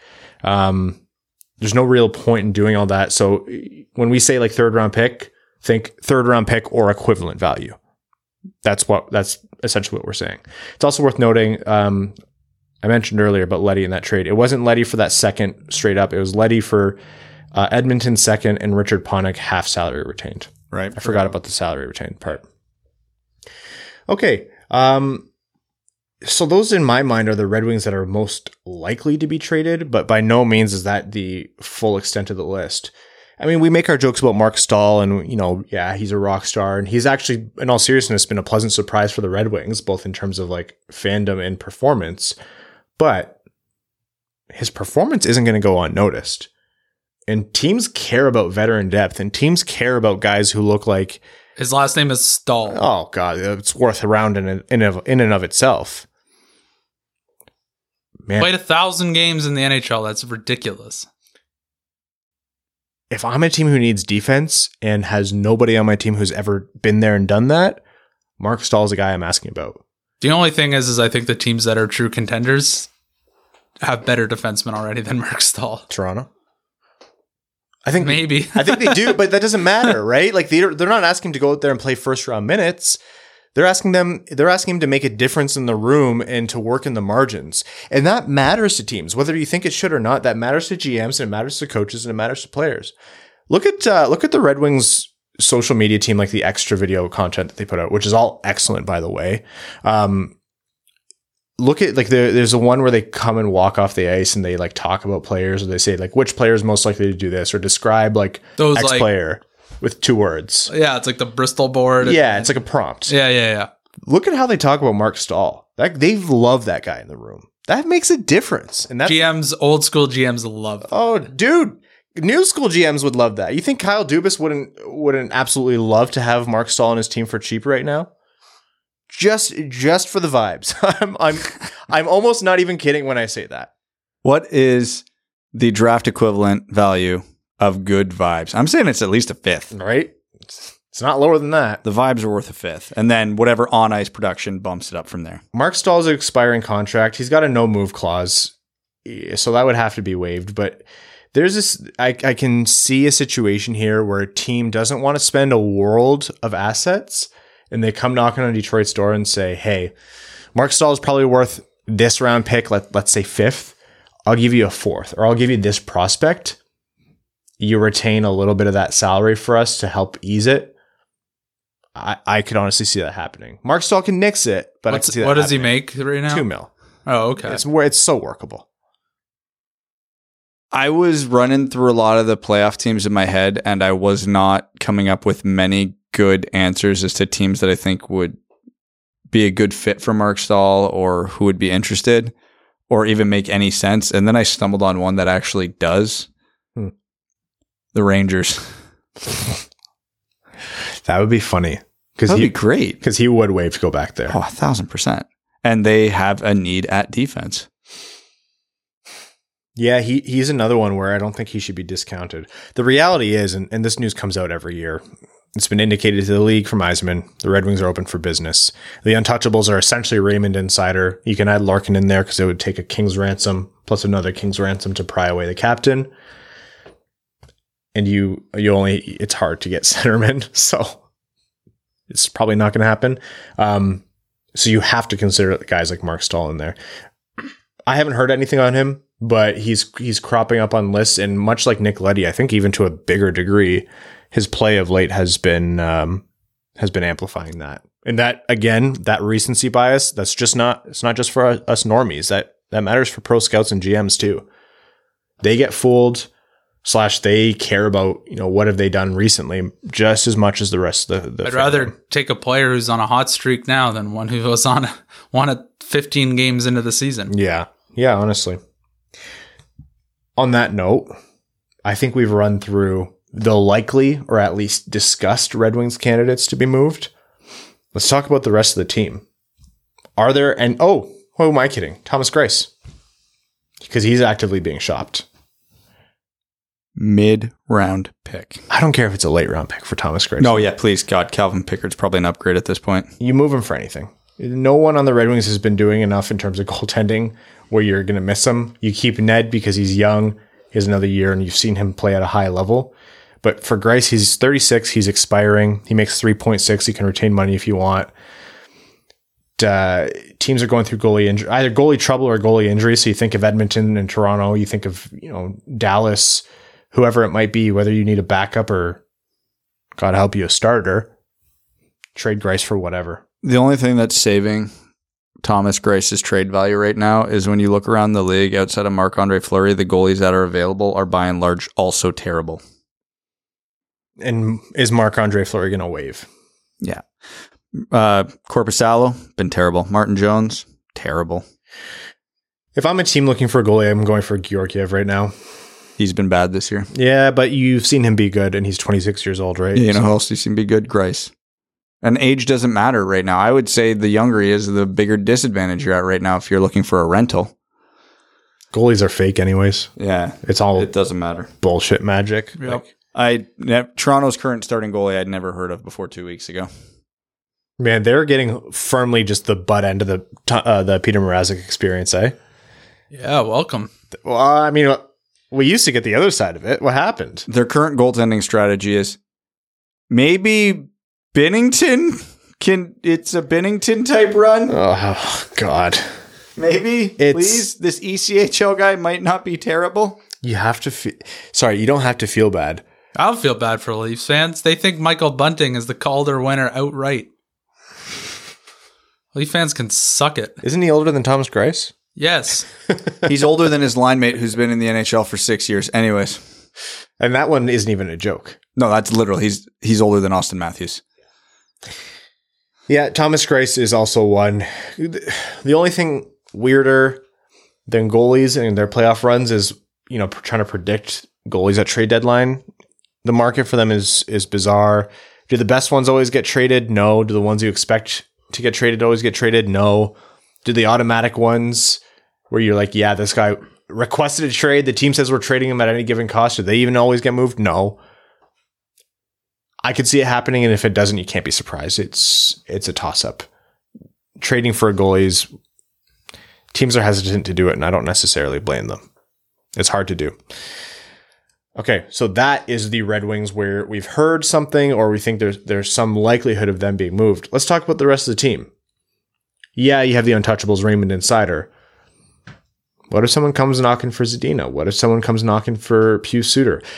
We haven't talked about it in a while because the guy's been a blast, but Jacob Vrana, one of the first things I thought when they brought him in is, hey, Jacob Vrana's, he's 26 years old right now. He's well rested. He's well rested, and he's on a pretty friendly deal at 5.25 for the next 2 seasons, considering his output. I don't think this is as much of a question right now because of his massive shoulder surgery, which he's barely back from. But you can't discount the idea that Vrana moves sometime within the next 18 months, right? 18 months, if we're putting it that big a window, yeah. I don't think it's happening this year. I think it's a possibility. I just don't think it's a big one for this deadline. No. The shoulder surgery alone is going to scare off most teams. And he's riding between the end of last season and since he's come back, the heater to end all heaters. Teams are aware that his value is going to be insanely high for a pretty big question mark and a pretty small sample size. You mean he's not going to score a goal per game for the Red Wings? Only when it matters. I think the only way you really move Hronek is if you get a Mantha-type return, which is ironic because he was part of the Mantha return.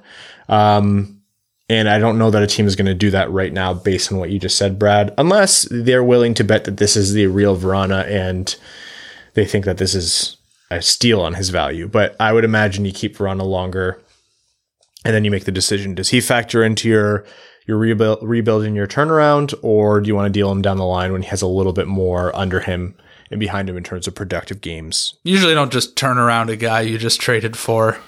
Unless the deal's too good to pass up. And there is still some logic too. You got to keep some good players. I think there's room to trade one of Hronek and or Bertuzzi, but not both. Both means you are starting the rebuild over. Not starting over, but you are adding back on the years that Raymond and Seider shaved off, to put it roughly. Minimum. It depends on the return. But yeah, it's also like this is a trade deadline preview podcast. Like this episode is all about trades. We're going to talk about trading all these guys. Not all of them are going to happen. And yeah, you can't just trade all your good players. Think of the difference between Dylan Larkin last year and Dylan Larkin now. Last year's Dylan Larkin was depressed, man. It was to the point where he was like, I don't even want to go to the All-Star game. Like, I'm too tired and beat up and sad. Nobody does, but... And then this year, he's like pumped to go. He's wearing the shades. Where was it last year?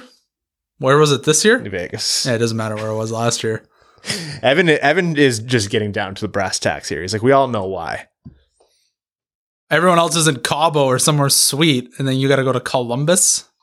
If we are work. If we recorded this podcast in Vegas, Evan would never once ever be anything other than 5 minutes early every episode. You would never see me. What do you mean we'd never? You'd see me walk out of my hotel room, and that was the last time you'd ever see me.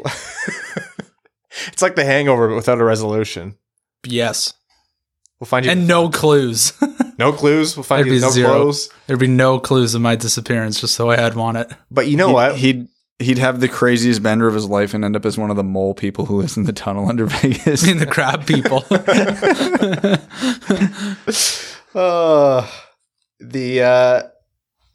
Who else comes to mind for you when you think of guys who other teams might potentially be interested in? Who? Seider. Yeah. It's a hard sell, though, right? The Red Wings only have so many guys who can play center. Fabry. So do other teams. Shut up with your logic, Evan. You make a good point. I don't think the gap between Seider and Namestnikov is big enough for the Red Wings to really consider that. In terms of return? In terms of return, and, Seider's younger and cost controlled. So if a team comes calling looking for a middle six center, we'll take Sam Girard. Yeah, sell Namestnikov before you sell Seider. I'm not really, no one else strikes me. I don't think people are going to be trading for Giovanni Smith. I don't think people are going to be trading for Sam Gagner. There's nothing else, man. It's bleak. I know you're looking, saying, yeah, maybe, and it's bad, man. Well, see, now that you said that, a depth player is going to get traded. Oh, probably. And do we talk about Hronek? And it's going to be for a seventh. It's going to be for a 7th round pick, and nobody's going to care or remember in a month. Okay, so my last point here about the Red Wings specifically. We'll talk a little bit about the rest of the league. Ben Chiarot got this return. Is Ben Chiarot good? No. Okay. Because I do not understand why everyone has been talking about getting Ben Chiarot for what seems like half the season. He had a half decent playoff run with Montreal because Montreal went deep. Did he score a game winner in overtime or something? Maybe, I don't know. Doesn't matter. He's better than the analytics show. Well, everyone on Montreal. That's everybody. But the analytics show he might be one of the worst players in the league, so that's not saying much. I think Jay Fresh's player cards has him listed at a 0%. So even if he's significantly better than that, it still means he could be one of the 25% worst players in the league. For context for the listeners and the viewers here, Ben Chiarot from the Montreal Canadiens, defenseman, was traded to the Florida Panthers at 50% salary retained, so $1.75 million total going to Florida, in exchange for Ty Smolanic, who was pick number... Wasn't he 5th? Or I'm thinking of somebody else. 74th overall in the 3rd round in 2020 by Florida. In addition to Ty, it was a 2022 4th round pick, which has conditions on it. It's from the Rangers, and a 2023 1st round pick that is top 10 protected. In the event that the Panthers keep that protected pick, they will no longer own their 2023 1st round pick. And Montreal would instead get their 2024 1st round pick. So if it's not, yeah, it's a weird. Something tells me Florida's not going to be in the bottom of 10 of the league. Safe bet. Yeah, so there's different conditions here. So if the Panthers retain their 2022 first, they end up keeping, or they lose their 2023 first, which means Montreal gets a 2024 first. Anyways, it's a first, a 4th, and Ty Smolenic for Ben Chiarot. That's an overpay. For Ben Chiarot as a rental even. That's a team who's saying, we think we're close to the cup. We're willing to pay too much to try to push us over the hump. I personally disagree with that even making the difference, and I personally disagree with that gambit. But yeah, that's Florida's thought there. Nobody gives a shit if you win the cup, but they're really making a big guess. Florida's in the perfect position right now to push all their chips in. Their team is young, good, ready to contend for the cup. The picks and all that don't mean a whole hell of a lot to them right now. They shouldn't mean nothing, but yeah, they're the team that can trade 1st round picks right now. But not for Ben Chiarot. My God. That's a straight reputation trade. So Ben Chiarot, based on like the hype around defenseman this trade deadline and hype around him, which is kind of bizarre, got that return. How old is Ben Chiarot? And then Josh Manson, who in my opinion is a better defenseman, somehow got a 2nd round pick and a mediocre prospect in Drew Hellison. Ben Chiarot will be 31 soon. Filip Hronek, he shoots right as opposed to Chiarot's left. Filip Hronek's 24. He's making $4.4 million for the next 2 seasons after this one. If Ben Chiarot got that, either Filip Hronek's not good or the asking price is too high, or we just know nothing. Or maybe Filip Hronek never had a cup run on Shea Weber's pairing. Also true. Remember Mark Mathot when he played with Erik Karlsson? Everyone thought it was Bonnie and Clyde. Whenever I think of him, I think of his fingertip hanging off when Crosby slashed him. Yeah. Have you ever seen the video he posted on his Twitter? It was like, this is what I tell people when they say, why are you not coming back? And he like does like a squat and his knee sounds like a plastic pop can. If you were to like press it in and try and smush it. It was disgusting. It's like your body. Your body makes a lot of weird noises. Yeah, but his sounds like a grinding, like bone on bone. Yeah, there's no... But yeah, his finger falling off is also extra disgusting. Filip Hronek. I'm not advocating to move one of Detroit's only minute-eating defensemen. I am not saying you have to move Filip Hronek at all costs, and I'm not saying he can't be part of this rebuilt team. What I am saying, though, is if this is the price for defensemen right now, you scale Ben Chiarot to Filip Hronek in terms of performance. Models don't love Filip Hronek. And honestly, there have been points over the past 3 seasons where I've been thinking Filip Hronek's ceiling has gotten lower and lower. Like, he's not a top pairing defenseman. That's done and gone, right? Yes. That payment for Chiarot is as if he was a top pairing defenseman. You have to think Hronek's better, or at least could by some GMs be perceived to be better. You get that price, you have to pull the trigger. That's just my opinion. Oh, they definitely should pull the trigger, but I think this Chiarot trade's broken the market because this doesn't exist in the rest of the market, and I don't know how to explain that because Josh Manson is objectively a better defenseman than Ben Chiarot, but he only went for a 2nd round pick and an okay prospect. I don't even understand the Chiarot situation because it's been all season. This guy's going to get a 1st at the deadline. This guy's going to get a 1st. And nobody was saying it about anybody else. It was always the Ben Chiarot show, despite Ben Chiarot historically being just okay and this season being bad. And he gets that return. Like, it makes no sense to me. So, yes, obviously, if a team is willing to offer something like that for Filip Hronek, you do it in a heartbeat. Again, the argument here, you need to keep some players. It's going to be hard to replace those minutes. It's a lot of minutes. Yeah. You're essentially then committing to playing Moritz Seider 27 minutes a night at age 22. Over the last couple of years, Filip Hronek is obviously one of the biggest disappointments on the Red Wings in terms of development because we thought the world of him. Yeah, and it just hasn't happened. It's not even that he's gotten worse. It's just that he hasn't progressed like you would have thought a 22-year-old at the time would have. Which is fine. He's still an okay middle pair defenseman. If the Red Wings are ever good, he's probably a really good bottom pairing guy. And that's fine. You need guys like that. Mm-hmm. There's value to that. But the value of a first-round pick and a pretty good prospect is higher than that. And that's all it really comes down to is, should Yzerman be shopping Filip Hronek? No.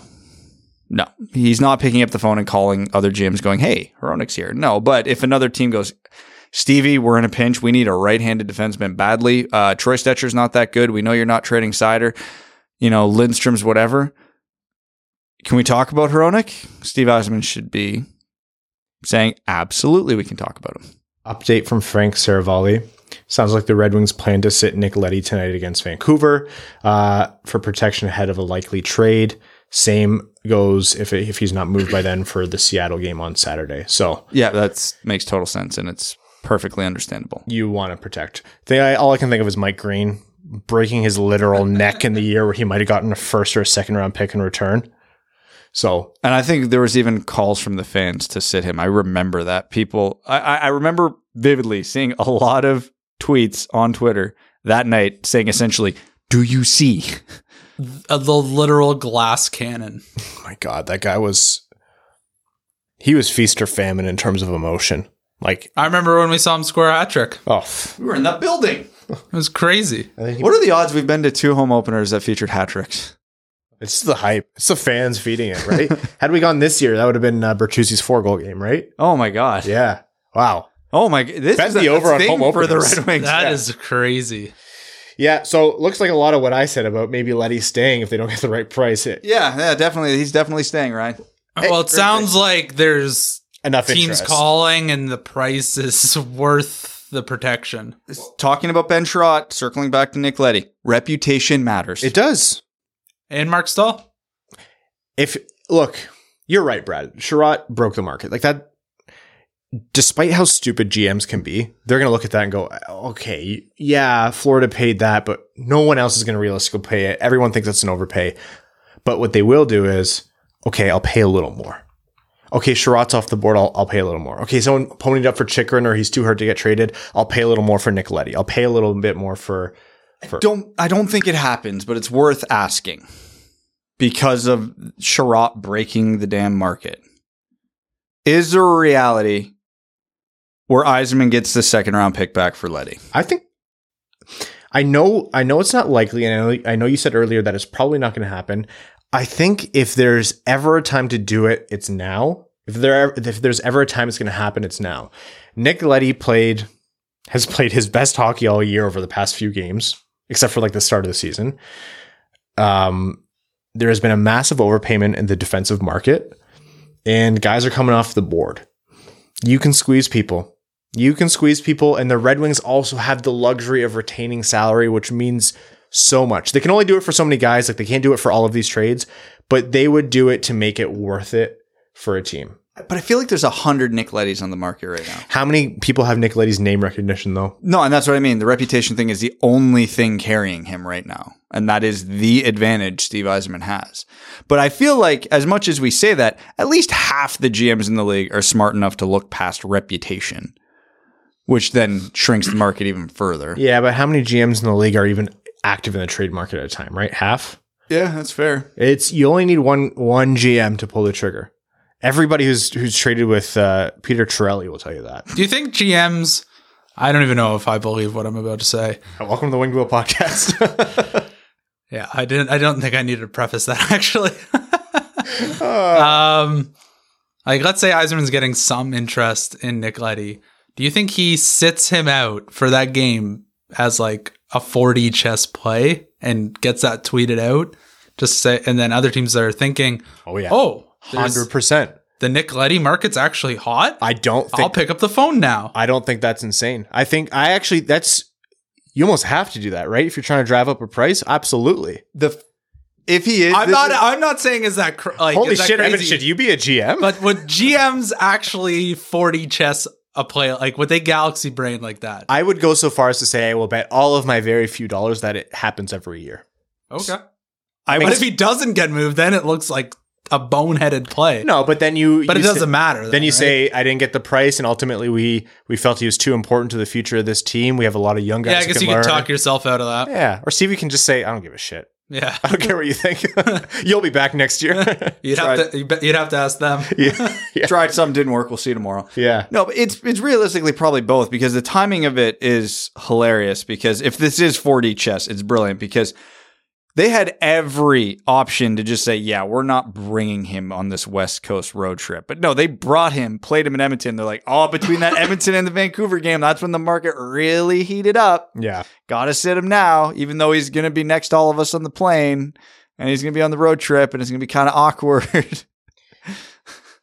It's also worth noting, players understand the reality of this. Nick Leddy they probably had this discussion when they traded for him. Hey, you might get flipped again. It's not like you just go to the rink and you never see the GM and you never talk to the guy who signs your paychecks. No, and like what we said about Stecher earlier from the Vancouver play-by-play guy. Stecher had a conversation with Yzerman about what is likely to happen. They probably have these conversations with all the players every week. Yeah. Especially the ones they don't like. Yeah, probably. No, so that's actually interesting about Leddy. And that's like, Evan, I can't get over how good of a point that is. I've never thought about that, but it makes so much sense. Yeah, I guess if a job opening comes up, like a GM vacancy, I'll think about it. You willing to take that pay downgrade? You know what? If I'm mixing business and passion, I can handle that. Less time to golf, though. No. Well, I'll just he'd be in the Red Wings organization. Yeah. More time for golf. I don't know if I'd make a good time first GM, because I'd probably just act on emotion all the time. So I'd be out on the golf course frequently. Oh, so you'd be a GM in Edmonton then? Shank one on the 8th hole. Call someone up. Trade Ernie now.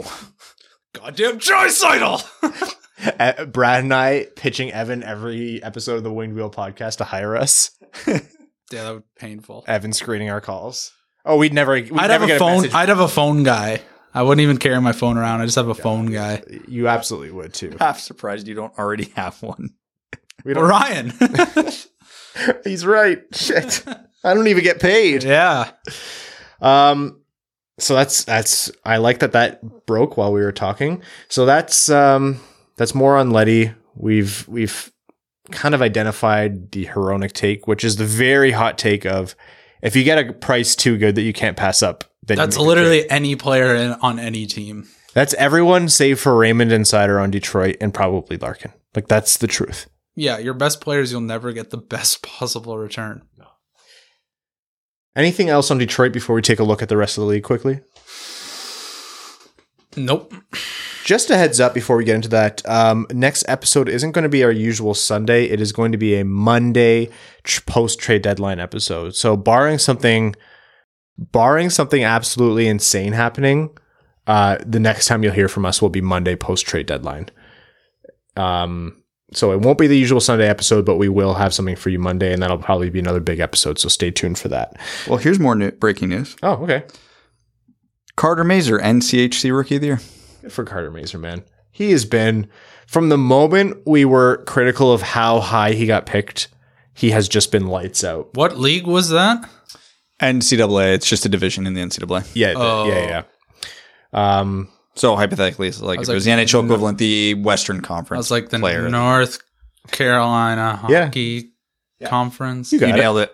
He plays for Denver. Non-contact hockey. Yeah, it's something. Denver flies really far east every time. Okay, the rest of the NHL. Here are the trades that have happened. So we'll start March 14th. Brad mentioned this earlier. The Avs got Josh Manson at 50% salary retained, so just a touch over $2 million their way, in exchange for their 2023 second-round pick and Drew Hellison. Really like that trade for the Avs. Smart. Especially after seeing what Chiarot went for a couple days later. Manson's going to be a very good middle pair right shot defenseman who will bring a physical element while not being a dumpster fire in other aspects of the game. And he cost a second round pick, which for Colorado is going to be like pick 60. So whatever. And Hellison's a decent prospect, but his best case scenario is maybe Josh Manson. So, and then the Avs went and traded Tyson Jost, $2 million salary in exchange for Nico Sturm, who's making, I think, league minimum. Yeah, league minimum. Yeah, they saved, I think, 1.3 or 1.4 million in that trade. Just under 1.3. There you go. So they're clearing room. Their current space at the deadline is just under $3 million. It's not enough for Claude Giroux yet. You retain some salary. You move some guys the other way. The Avs are gearing up here. You know, they see what Florida's doing on the It's an arms race, baby. It is. And this is a team that's close, right? You think how long Tampa Bay was close. Colorado's there right now. Colorado hasn't even got to the third round yet. I don't think Colorado has the longevity in the way that their team is built that maybe Tampa Bay does and did. Well, McKinnon already said he's going to take another discount. Yeah, a discount for him could still be like 12 million. So he's making 6 and change right now. They have McKinnon for about $6 million fewer than they should be paying him, but that's whatever. The Rangers acquired Frankie Vetrano for about $2.5 million salary in exchange for the Rangers 2022 fourth round pick, which has a condition on it, which factored into the Chiarot trade. Can we come up with a rule on this podcast, just especially for the next episode? Love rules.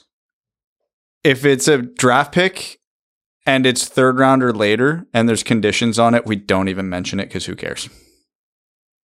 The condition is, no, I'm kidding. And then the Flames acquired former Detroit Red Wings prospect Calle Jarnkrok at 50% salary retained, so $1 million in exchange for a 2022 second of Florida's, a 2023 third, which was Calgary's, and a 2024 seventh, which was Calgary's. I like that for Calgary. Me too. I don't mind that for Seattle either. No, that's a lot of picks because they finally acquired some. Took a while, but they're finally starting to acquire some. But no, yeah, Jarnkrok's a very, very, very good third line center, and he's going to be an excellent depth player. And man, you can't tell me that Calle Jarnkrok is not going to be the absolute perfect fit in a Daryl Sutter system. Oh, loves him. Absolutely. The kind of game he plays. Yeah. That is the perfect fit. Remember how much losing Calle Jarnkrok hurt and how little that would matter now? Yeah, honestly. Not that he's like a nobody. It's just that no one could... No one player could save these Red Wings right now. So that's that. Then you have the big names still on the board, right? You have Jacob Chychrun. They're wondering what that injury is. You have players like Lawson Krause from Arizona as well. You can just say the Coyotes. Yep. Phil Kessel. Yeah. Phil Kessel's name has come up quite a bit. The Coyotes. That guy, I think he's like a point per game player in his last 80 playoff games. Oh, first ever power outage on the podcast since we've been here. Literally speaking, we've had a few metaphorical ones. Yeah, we survived. A lot of meltdowns.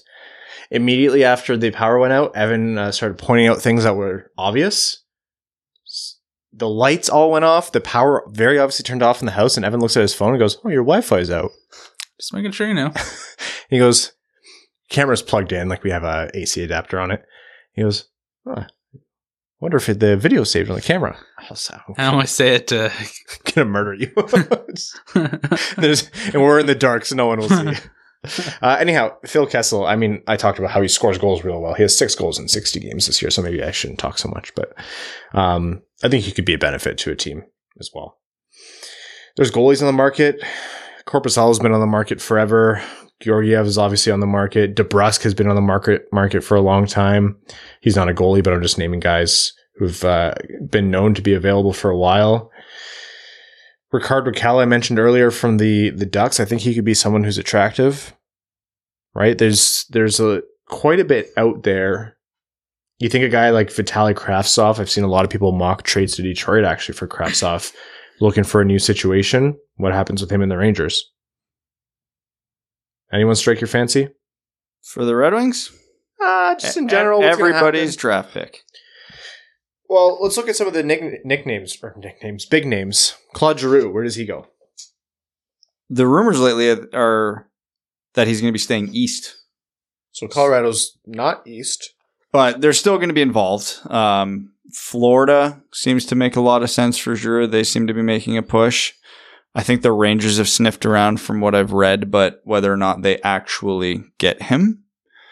or he'd be willing to go to the Rangers remains to be seen. But yeah, I think Minnesota's been involved. Man, can you imagine Florida's offense and then just adding Claude Giroux? God. And he doesn't need to be the guy. That would actually be...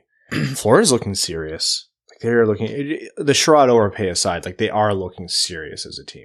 Yeah, like Chiarot's not a bad hockey player. He's not a great hockey player. He's not a bad hockey player. I'm sure he's an upgrade on whoever he's replacing there. He's just nowhere near worth what they paid. Apparently what about Giordano? Apparently the Leafs are going after Giordano. Of course they are. That would make a lot of sense for them, especially after the news broke that Muzzin might be out for the season. That is we joked about Mark Stahl. Giordano's he's a very capable defenseman, a lot of leadership abilities, and has the reputation and experience. He's a guy who can make a difference for your team, both on the ice and in the locker room. And God knows what's going on with Anaheim because Hampus Lindholm has not signed an extension yet. Yeah, what is going to happen there? They've already traded Manson. Are they willing to move both? That's you're committing a lot then to a hard rebuild if they haven't already.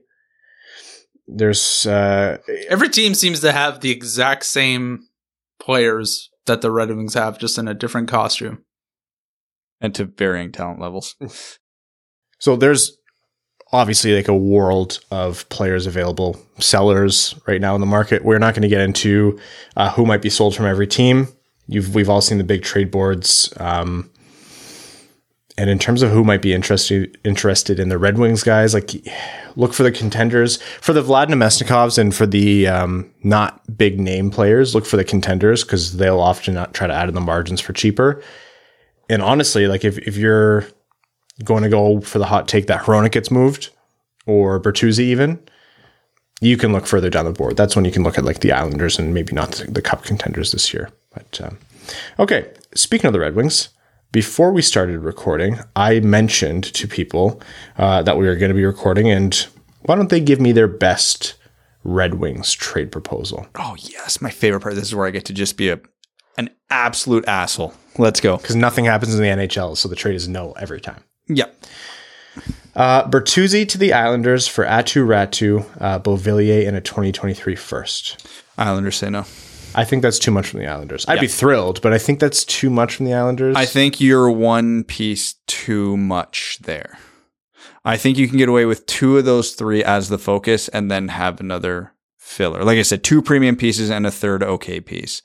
The Islanders would be giving up their best prospect, one of their best players, and a first round pick, which could be a top 10 pick where they're at right now. Too much.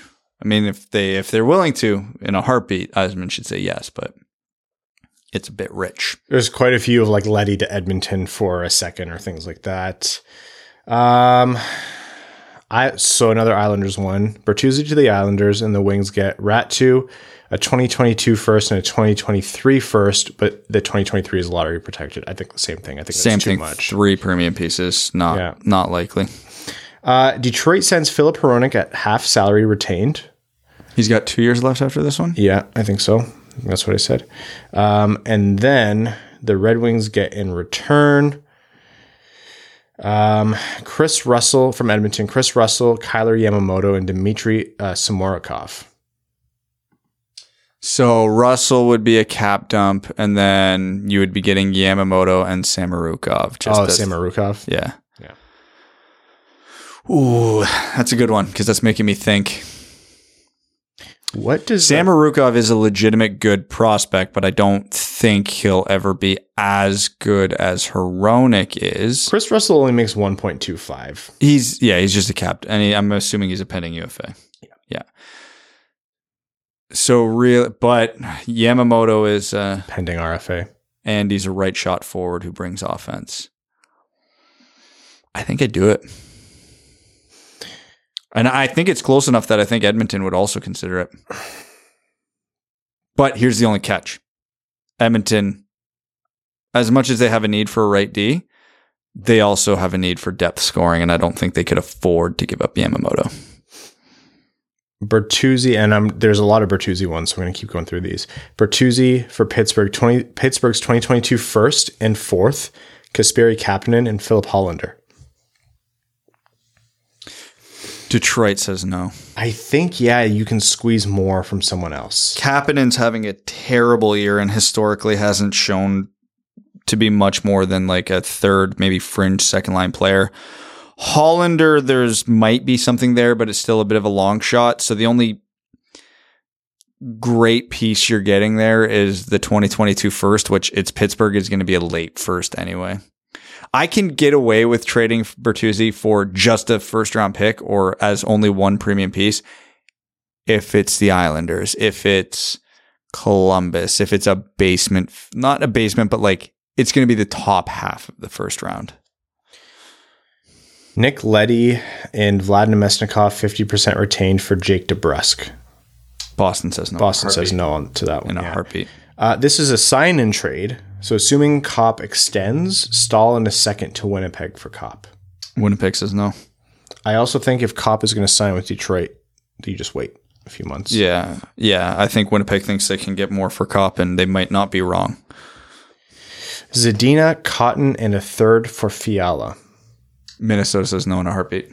They have cap issues. Minnesota says no. Fiala's a point per game player. Yeah, I know. I was just, I'm just advocating. Tyler Bertuzzi, Joe Veleno for Alex Newhook, Ryan Murray, Colorado's first and Colorado's third. Colorado says no to that, right? Bertuzzi, Veleno for a late first, Newhook, and a couple meaningless picks. 2023 first, 2022 third, Murray and Newhook. Okay, so Murray and the third are basically filler. So Veleno and Bertuzzi for Newhook and a first. I say no. If you're the Red Wings. Yeah, if I'm the Red Wings, I say no. It did get interesting, though. Including Veleno is an interesting wrinkle. So, here's the thing. People think that, Veleno hasn't panned out quite as good as we've hoped, which, one, there's still time, but let's just, for hypothetical sake. If all Joe Veleno is a good third-line center, that's a fantastic late first-round pick, which was 30th overall when they got him, which is around where Colorado's pick will be. So that's almost an even swap. So, yeah, I wouldn't. Nick Leddy half retained, a 2022 fourth, which is Colorado's, to the Rangers for a 2022 second, and Vitaly Kravtsov. Rangers say no to that. Rangers say no to that, I think. They would say no to that for just the second, probably. Bertuzzi and Hronek to the Isles for Dobson, Rat2, and a first. Islanders say no. Do they? Oh, sorry. Bertuzzi, Hronek for Dobson, Rat2, and a first. I think. Oh, yeah, sorry. No, yeah. I think not bad, actually. I think the Isles still say. Sorry, I gotta go piece by piece because you're trading then Bertuzzi for a first and Dobson, and then you're trading Hronek for Rat2, essentially. If you want to look at it that way, yeah. Yeah, that's not bad. It gets mucky. That's not bad. When I'm conflicted, that's how you know you're in the range. I don't think the Islanders will be fond of getting rid of Dobson and Rat2 and a first. I think that's quite a few. You could also make the argument that Dobson's already better than Hronek, but hopefully the rest of the Islanders don't view it that way. Detroit ships Bertuzzi, Albert Johansson, and a third, and the LA Kings send Gabe Vilardi, Alex Turcotte, and a first. I think the Wings say no. Think so? Vilardi and Turcotte have not panned out to be what their draft position said they would or implied they would. Johansson has far exceeded his draft position. And then obviously Bertuzzi's Bertuzzi. The first it'd be a mid first, which is good. I still think Detroit says no, though. Bertuzzi to Minnesota for Rossi, next year's first, and a 2023 second. Minnesota couldn't afford that. They have cap troubles. And already. Minnesota would say no anyway. Rossi isn't the typical prospect where you would throw in there. That's like a legit top 10 pick who is panning out like a top 10 pick. Detroit sends Tyler Bertuzzi. Boston sends Trent Frederick, Fabian Lysell, and a 2023 second. I think Detroit says no. But it's not crazy. There's a lot of really good ones in here. Yeah, there's more than that made me think than I thought there would be. Kudos. Okay, one more. Kudos. Actually, two more. Zadina for Kravtsov, straight up 1-for-1 swap. Detroit says no in a heartbeat. Bertuzzi for Girard in a second. Colorado says no. Do they? Yeah. Girard's younger, more premium position, and very cost controlled at a very good price. Bertuzzi's a playoff player, man. Doesn't that count for something? No, because he's never played in the playoffs. Yeah, it doesn't matter. He plays a style of game that you know will be good in the playoffs. I still think Colorado if he can play in the games. All right. We could do this for literal hours. So why don't we wrap this up? Appreciate the trade proposals. Like we said, don't get too embedded in the actual, literal third, fourth, whatever round values or picks. Those are values. So find equivalent values there when we talked about those. And here's to hoping Steve Yzerman makes this episode obsolete almost instantly. Yeah. Because that's more fun. We're going to jump into overtime here. We're going to take some questions from Patreon. Our Patreon supporters are the reason we're able to do things like do a trade deadline preview and recap episode with bonus content. After this, we're going to be doing a full overtime, Patreon exclusive overtime for patrons to listen to. But we are going to take a few questions here. Taylor F says, hey guys, do you think that due to how many teams there are that could be cup contenders, the asking price at the deadline for players could increase? Montreal fleeced Florida because a lot of good teams were in on Chiarot, and I feel like a lot more teams this year are actually cup competitive compared to previous years. The salary cap limitations kind of counterbalance that. Yeah, a little bit what we were talking about earlier. There's probably teams that want to be in that are just like, it doesn't make sense for us to stretch right now. Yeah, they just can't unless they get hyper creative with the trades in terms of contracts going in and out, which not every seller will be super keen on. Ryan Hubbard asks, hey guys, my question is, who would be your 5 players that are off the table? Mine would be Larkin, Raymond, Seider, Vrana, and Ned. Curious what you would think. Yeah, I think that's my list too. If you had to pick 5. Yeah. I think you can say 3 reasonably, and anything beyond that is more emotion than anything. And I think that's obviously Raymond, Seider, and Larkin. Yeah. I love Ned, and I don't think he should be traded, but there's a right price for everyone. Yep. Join the Darksider says, is Namestnikov worth the return he'd get? He's such a great Red Wing, and it seems like it's not worth it to me. It's what we were talking about before, right? You have to remove the emotion from situations like this. Not to say it's not right to be upset. You can be upset, but you just have to understand why these things happen. Now, this obviously won't be public and will never be public, but for Yzerman, for all the guys he's thinking about trading or keeping that he's on the fence, like he's holding Nick Leddy out as a trade asset tonight, so I think we can assume he doesn't care about Nick Leddy at the end of the year. He's just a trade asset. But for a guy like Namestnikov, you better have a half decent idea of what his contract demands are for next year. Because if Namestnikov says, yeah, I want $4 million a year, and Yzerman goes, well, we're very obviously not paying you that, then you trade him for anything that can be considered a half decent return because you're obviously not going to keep him. But if Namestnikov goes, yeah, I'll come back for on a 2-year, $5 million deal. Okay, now you have something to think about. Is a 4th round pick more valuable than 2 pretty affordable years of Vlad Namestnikov? Derek Enstam says, what would it say if Stevie does very little at the trade deadline? Would that be a good or a bad sign? I alluded to it earlier, and I'll put it more bluntly now. Most of the players the Red Wings have available for trade as rentals aren't very good. So there is a reality where other teams just don't want them. Leah Hextall's favorite hockey player says, hey guys, longtime listener, first time caller, and new supporter. Glad to be here to support the fantastic stuff you guys do. Thank you so much for the support. It genuinely means the world to us. First question, assuming Blashill is hypothetically fired in the offseason or before, who do you expect to become the next head coach? Tanguay, Gronberg, or someone else? And second question, what position did Ryan play?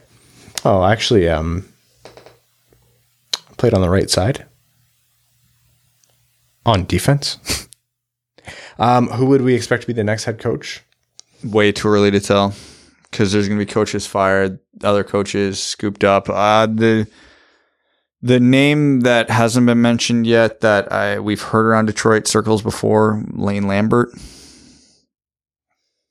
I don't have any good guesses beyond that. I think if you're talking midseason, you're probably going to see one of the assistants step in as an interim, but not that we've heard his name connected to Detroit. Well, we haven't, but Jim Montgomery's since he's recovered, had a successful rehab.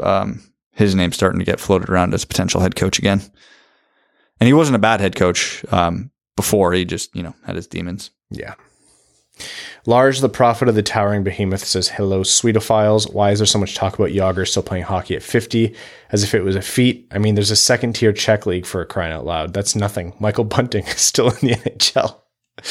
Anyhow, Theodor Niederbach is rumored to be leaving Frölunda for Rögle in the offseason. I find that quite interesting. Any thoughts on if that happens? If it means more ice time? Yeah, that's the only thing I have. That's the only opinion I could have because I don't know enough about the inner workings of either organization to get into that. If he gets 5 more minutes a game going to Rögle, then great. And we have time for one more question here from Ben Barron. Says, howdy dub-dubs. Are there any out-of-the-box pieces that you could see being dealt from this team / maybe a prospect that gets thrown in to increase the value on a sale? Yes, any of them.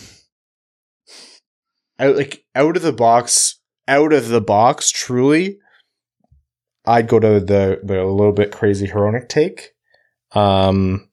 Prospects, someone like Albert Johansson, maybe. That's your big game hunting if you're doing that. Steve Yzerman. Yeah. But of all the guys who are rumored to be available, I don't even know who the Red Wings would go after where that would be worth including. Do the Red Wings come in as a stealth team on Chychrun? Yeah, I don't know.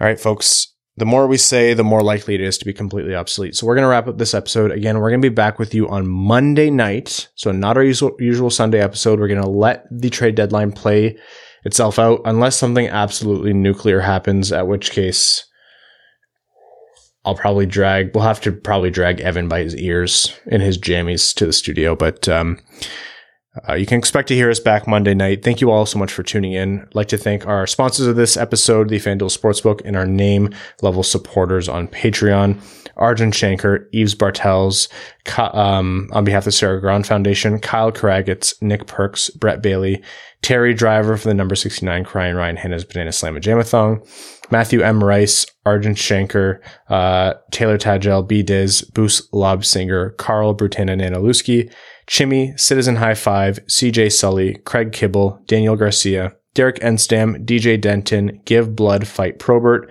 Greach, Hana Lee, Honeysuckle Scented Farts, Hassam Al-Qassem, Jay Gollum, Jacob Turner, Justin and the Angry Mob, Kalen Wood, King Tone, Kyle Hashman, Marcus, Matt McKay, R.A., Ryan Hubbard, Scott Martin, Stay Fresh Cheesebags, Zach Spring, Andrew Bohan, Sam Bankson, Adam, I wish I could finish like Ernie, Antonio Gracias, Babe Landeskog, Ben Barron, Connor Leighton, Dave W., Eric Sinkowski, Evans Bingo Card. Hello, I'm Aaron, and I like to smoke and yell at the Red Wings on the television. James Laporte, Jeremiah Dobo, Jeremy Brocker, John Evans, Josh Yelton, Kevin McCracken, Quaz, Logan Stull, Matt Keeler, Matt S., Max $1 million, Papa Woody, new name-level sponsor, welcome. Reed, Revi DeLuca, Supercalifragilisticexpialidocious, Terry Actual, Trevor Pevivar, Zach Handyside, and Zach McCann, a driving range superstar. Thank you all so much. Enjoy the trade deadline and let the Yzer plan roll on. Thanks for tuning in to the Winged Wheel Podcast. Be sure to check out wingedwheelpodcast.com, where you can subscribe to the show on iTunes, Spotify, or wherever you get your podcasts. You'll also find links to other ways to support the show, such as Patreon, official podcast apparel, and more. And don't forget to follow the show on Twitter at Winged Wheel Pod. And of course, the hosts at Brad Crisco, at Ryan Hanna WWP, and at Hockey Town Evan.